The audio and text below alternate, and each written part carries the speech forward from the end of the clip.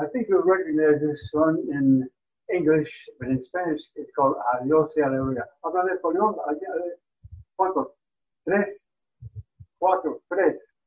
Muy bien. Adiós sea la gloria.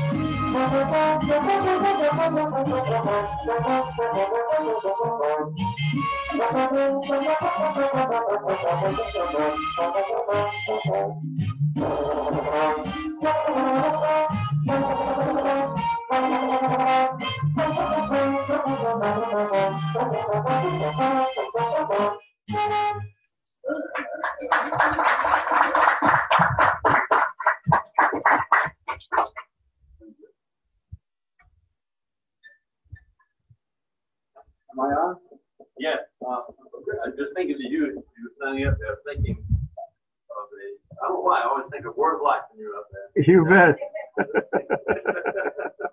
But the ministry that you have, that Jack has, is really quite phenomenal. And the outreach is just really staggering. We really appreciate you coming. You used to be a lifeguard, didn't you? Didn't Lane say, Lane told me that you used to be a lifeguard down at Word of Life? Yeah. And thank you for that, yeah. Yeah. very much for the work. And your wife's name is pretty little girl. Yeah, she was. That's why I called you Rocky. That's what she said. Come on up.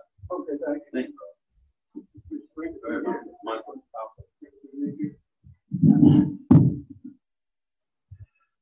I'll never forget that, in the quartet and everything, I dated a lot of girls. I dated a lot of girls. I'm almost ashamed today to say how many I dated.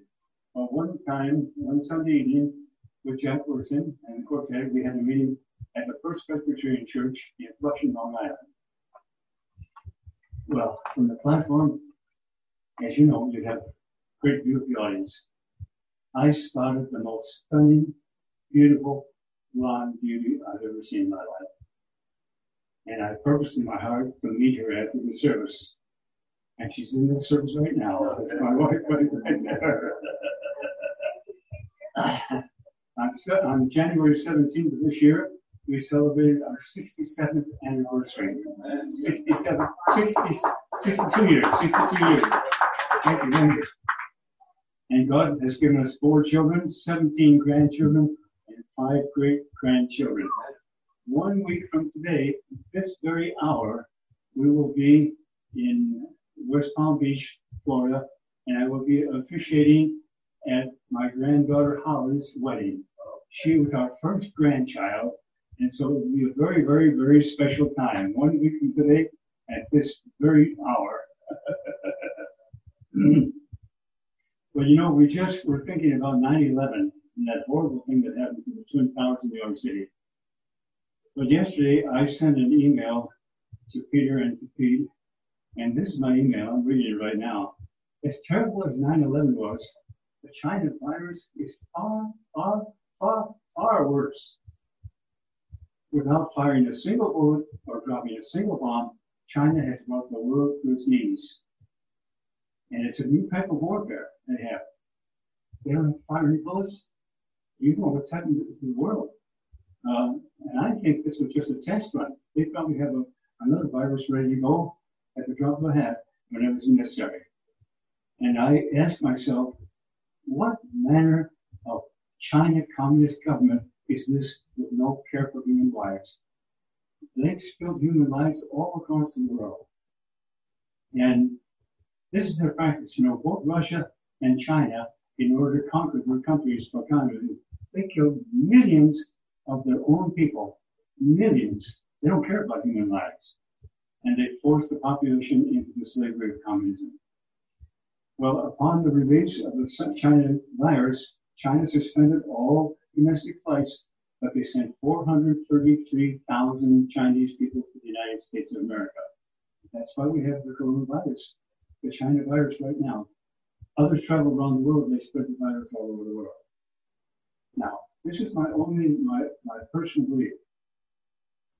I personally believe that China sent this virus to the USA to bring about the defeat of President Donald Trump in the coming elections. He's the only president that has stood up to China and has demanded a level playing field. The only one. They don't like it. I have a daughter-in-law who's from China, and she said there's only one news agency from the chief there from the Communist Party, but she goes under the radar and gets all kinds of news. They said that they tell all kinds of terrible lies about Donald Trump. They hate him because he's the first president to stand up to them. So we need to be praying, just as Peter and I were saying before this meeting. We need to be praying that God will have mercy on our country and elect Donald Trump once again. People like George Soros and his like are funding the riots going on in all the major cities of the country. But we have an omnipotent God, and He has the answer. And He knows, and He's written the last chapter. And then comes eternity. And these atheistic communists will be in very poor shape at that time. Well, you heard about how Samuel is working around the Chinese virus. With Radio Impacto, which God led me to start in the year 1964, we're working around the Chinese virus now. It can't stop the airwaves. And You know, when Christ was here on this earth, he said, I tell you the truth, anyone who has faith in me will do what I have been doing. He will do even greater things than these. Christ said that. In a single day, we reach far more people through our radio program in Buffalo, far more people in a single day than Christ reached in his entire lifetime. He told the truth when he said that. Greater things than we do. Praise be to him. In Buffalo now goes out in 22 countries, over 310 stations.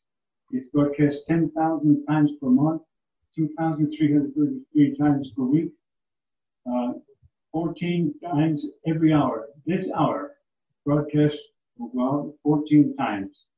So we're getting around the virus, and they can't stop the airwaves. Well, I'm here this morning to talk about children. As I've already mentioned, we have 4 children, 17 grandchildren, and I picked this up. A Sunday school teacher asked for class to write notes to God, and I thought that was really cute. One wrote, "Dear God, thank you for the baby brother, but I really think you got confused because what I really prayed for was a puppy." Another one said, "Dear God, please send me a pony. I never asked you for anything before. You can look it up." Another one said, "Dear God, I bet it is very hard to love everyone in the whole world. There are only 4 people in my family, and I remember having a hard time loving all of them." Another one said, "Dear God, maybe Cain and Abel would have not killed each other if they had their own rooms. That's what my mom did for me and my brother." Another one said, "Dear God, did you really mean do unto others as they do unto you? Because if you did, I'm going to get my brother real good." Another one said, "Dear God, did you mean for the giraffe to really look like that, or was it an accident?" Another one said, "Dear God, I'm an American. What are you?" And then I love this. A 9-year-old, Joey, was asked by his mother what he had learned in Sunday school that morning. "Well, Mom, our teacher told us about how God sent Moses behind enemy lines on a rescue mission to lead the Israelites out of Egypt. When he got to the Red Sea, he had his army build a pontoon bridge and all the people walked across safely. Then he radioed headquarters for reinforcements. They sent bombers to blow up the bridge in Pharaoh's army, and all the Israelites were saved." Now, Joey said to Mother, "Is that really what your Sunday school teacher told you?" He said, "Well, no, Mom. But if I told you the way the teacher did, you'd never believe me." Yeah. Here's another child. This child was kind of a teenager child. He was a North Dakota farm kid who joined the Marines. And he wrote this letter back to his folks on the farm. He said, "Dear Mom and Pa, I am well. Hope you are. Tell Brother Walt and Brother Elmer the Marine Corps beats working for old man Minch by a mile.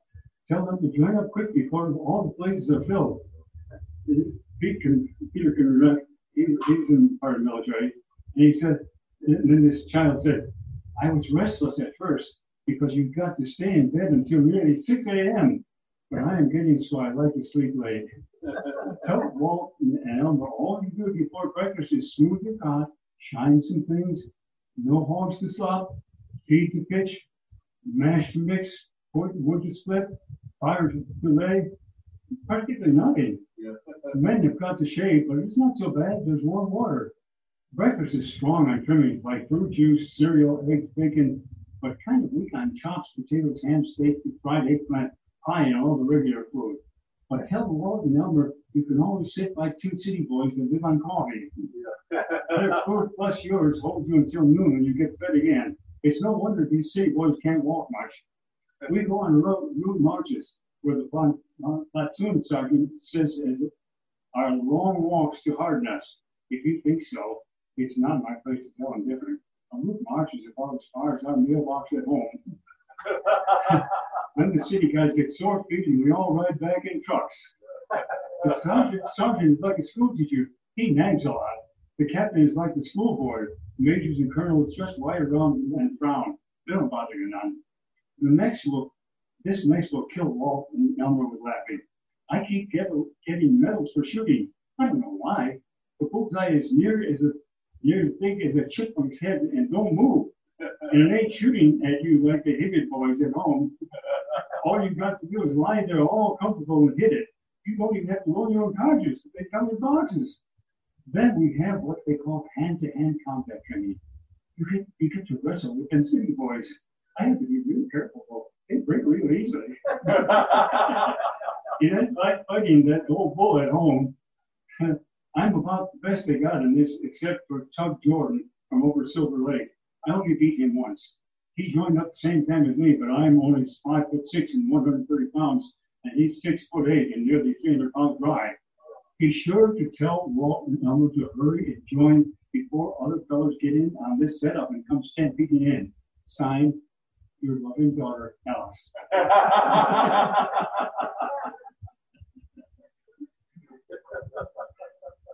Speaking of children, the Bible says in Psalm 127, sons and daughters are a heritage from the Lord.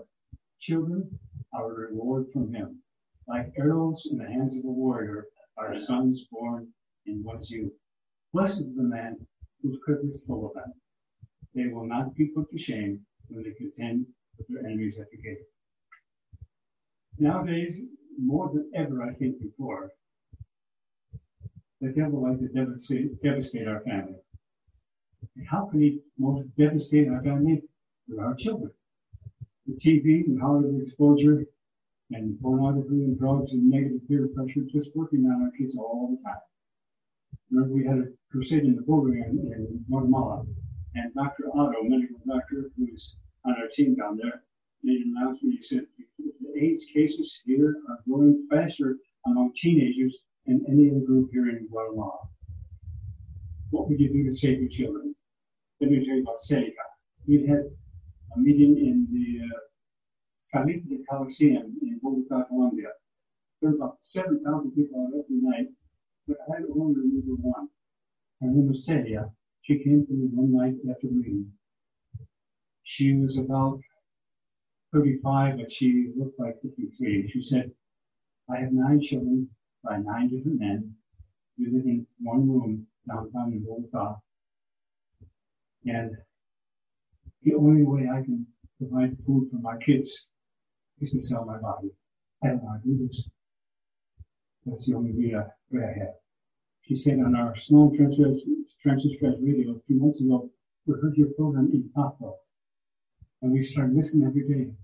And now I have received Christ into my heart and some of my 9 children. She said, please pray for us. God wants to take care of them. We put it in the hands of the pastor, the local pastor and his wife, to take care of her, to change her life, her style of. She's willing to sell her body for her children. Now, the other side of the coin, I remember coming home from a crusade in Honduras, and I noticed that the woman across the aisle from me was reading the Bible. And I asked her, do you know the author of that book? She said, I sure do, and I know your voice. Aren't you Bruce Belmonte? You listen to your program all the time. She called her husband and her boys there, and we had a great time together. In Latin America, the scene is a little different. Here, you can't mention God in school as much. Down there, schools are wide open. When we're in town for crusade, we have almost on every occasion, we can go into the local schools and preach the gospel. I remember in La Ceiba, Honduras, they don't have a nice auditorium like our schools have. But we met out in the soccer field. There were 400 students there. We preached the gospel. Then 1/3 of the student body received Christ. And afterwards, the headmaster came to me and he said, hey, can you come back this afternoon? I've got a larger group coming this afternoon. We turned away and we went back that afternoon. He said, this is real culture. And I guess it is. Well, Christ said, let the little children come to me and do not hinder them. For the kingdom of heaven belongs to such as these. Statistics don't lie. Statistics tell us that 80% of those who receive Christ as Savior do so by the time they are 18 years of age. Let's give a test. How many here received Christ before you were 18? Look at that, the majority. It's true. And in every crusade, people come to me and adults come to me and they say, I used to listen to you on the radio when I was a little boy or a little girl. It's wonderful to see how it follows through the years and listen every day. I remember I was speaking in a church in Manuka, Illinois. After I finished speaking, I went and sat down, and the pastor, Dave Jankowski, stood up and he said, Bruce, I want you to come and tell us, how is it that with all of your travels, all of your kids turn out really well and you're all walking with the Lord? So I told him, well, I think that's best explained. Let me tell you about two evangelists. The one is very well known. His name is Billy Sunday. Our first business manager with Impact International, John Bennett, was saved under Billy Sunday's ministry when he was only 8 years old. He was younger. And yet, Billy Sunday's kids, none of them turned out well. A friend of mine, Shorty Abel, did a film documentary on Billy Sunday. You see, his wife all traveled with him. The kids were on their own, with some going to take care of them all of their lives. And they didn't have mommy there, they didn't have daddy there. And Shorty Abel, in his film documentary, said, all of Billy Sunday's kids are in hell. One died drunk, one died in jail. He said he pulled up a letter written by one of Billy Sunday's boys and said, Dad, thank you so much for letting Mom stay home this time. Billy Sunday's kids are all in hell, and yet he leads thousands to the Lord. I contrast that with Jack Wilson, whom Peter and I know very well. I spent 6 years with Jack. Marge Wilson seldom traveled with us to the meeting. She stayed home. She raised the family. And when Jack was home, we really spent quality time with those kids. All of them turned out wonderfully well with the Lord. Many are in full-time service. They're sold out to the Lord. God tells us in Deuteronomy 6, love the Lord your God with all your heart, with all your soul, and all your strength. These commandments I give you today to be upon your hearts. This is what Jack Wilson did. It says, impress them on your children. Talk about them when you're sitting home, when you walk along the road, when you lie down, when you get up. Tie them as symbols on your hands and bind them on your foreheads. Write them on the door frames of your houses and your gates. Jack was a wonderful example to me. And when I was home, I tried to give my kids real quality time. And they had a wonderful mother to raise them too. They're all walking with the Lord. We had 3 prayers for our kids. One, that they would receive the Lord. Number 2, they would have their daily devotions. Number 3, they would marry someone who loved them. God has fulfilled these. And we're so very, very thankful. Pete here is a PK. He's a preacher's kid. My children are MKs. You know you're an MK when you can't answer the question, where are you from? When you flew before you could walk. When you call your parents' co-workers aunt and uncle. When you watch a National Geographic special and recognize someone. When you marvel at the cleanliness of U.S. gas stations, I can vouch for that. When you have friends from or in 29 different countries. When you wince when people mispronounce foreign words. When you've spoken to dozens of churches but aren't a pastor. When you know what real coffee tastes like. When you hackle with the checkout clerk for the lower price. That's when you're an MK. Well, all of my kids were kind of predestined to go to Columbia Bible College. And I remember when I called on Christine when she was about 3 months into the school semester, and I called on her unexpectedly, and she saw me in the hallway, and she ran up and gave me a big hug, and she said, Dad, it's just fantastic here. Almost everyone is an MK. There aren't many normal ones at all.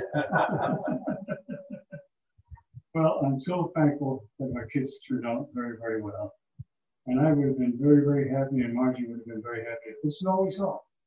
But God continues to bless, and we see many, many, many others come to the Lord. Our dentist is a fine believer, and I'll never forget a sign he has up in his office. It said, the best thing a father can do for his children is to love their mother. And I'm here to say, Margie, I love you today. I love you. Unless the Lord builds a house, its builders labor in vain. Children's children are a crown to the aged, and parents are the pride of their children. We've seen the mission accomplished, and we see so many others come to know the Lord. Literally thousands of sister evangelists. But the greatest pleasure to me, the greatest satisfaction is to see them going on in the Lord. And we see them going on to become loyal church members. Some become pastors. Some become elders. Some even become missionaries. I recall a crusade we had in Cihuatepeque, Honduras. I met there Norma. She was director of a bilingual institute for kids. She told me I was saved in one of your crusades in 1990. A leader there. Also, Eliseo came to me. He's a multimedia TV expert. He got into every TV station in town for interviews. He got into every radio station. He said, I was saved in one of the crusades here in 2002. And then Tomas came. He said, I was saved in the year 2000. Now I'm a professor of theology in the seminary here. God is so great. This is the greatest satisfaction. Well, I want to thank you this morning. Just go to Guatemala for these two other testimonies. In Guatemala, I met Walter Ramirez. And he told me 34 years ago, at the age of 16, I placed myself into Christ's redeeming hands in one of the crusades. Also in Guatemala, Ociel Vasquez said, at the age of 15, I walked out of a Guatemalan bar. I heard the music of the crusade. I entered. I found Christ. I am now 42, and I have been in his care ever since. John 15 says, if a man remains in me and I in him, he will bear much fruit. This is to my Father's glory, that you bear much fruit. I chose you and appointed you to go and bear fruit that will last. Peter, Jack Woodson is my model to this day. I was in thousands of evangelistic meetings with him. I never remember one meeting where someone went to stay. But far more important than that was his daily life. I saw him his walk in good times, bad times. He was a tremendous testimony. He's up in heaven now, but he's still my role model. And I thank God for him. And I thank God for you, because all that we're talking about today, you're all a part of it. You stood with us since the year 2020. This is our 40th anniversary here today. 40th anniversary when we've been partners. So all of these cases I've been talking about, they're your children too, because you've been a part of it. So I'm here to say this morning, muchas gracias, mil gracias, 1,000 thanks to you, and God bless you.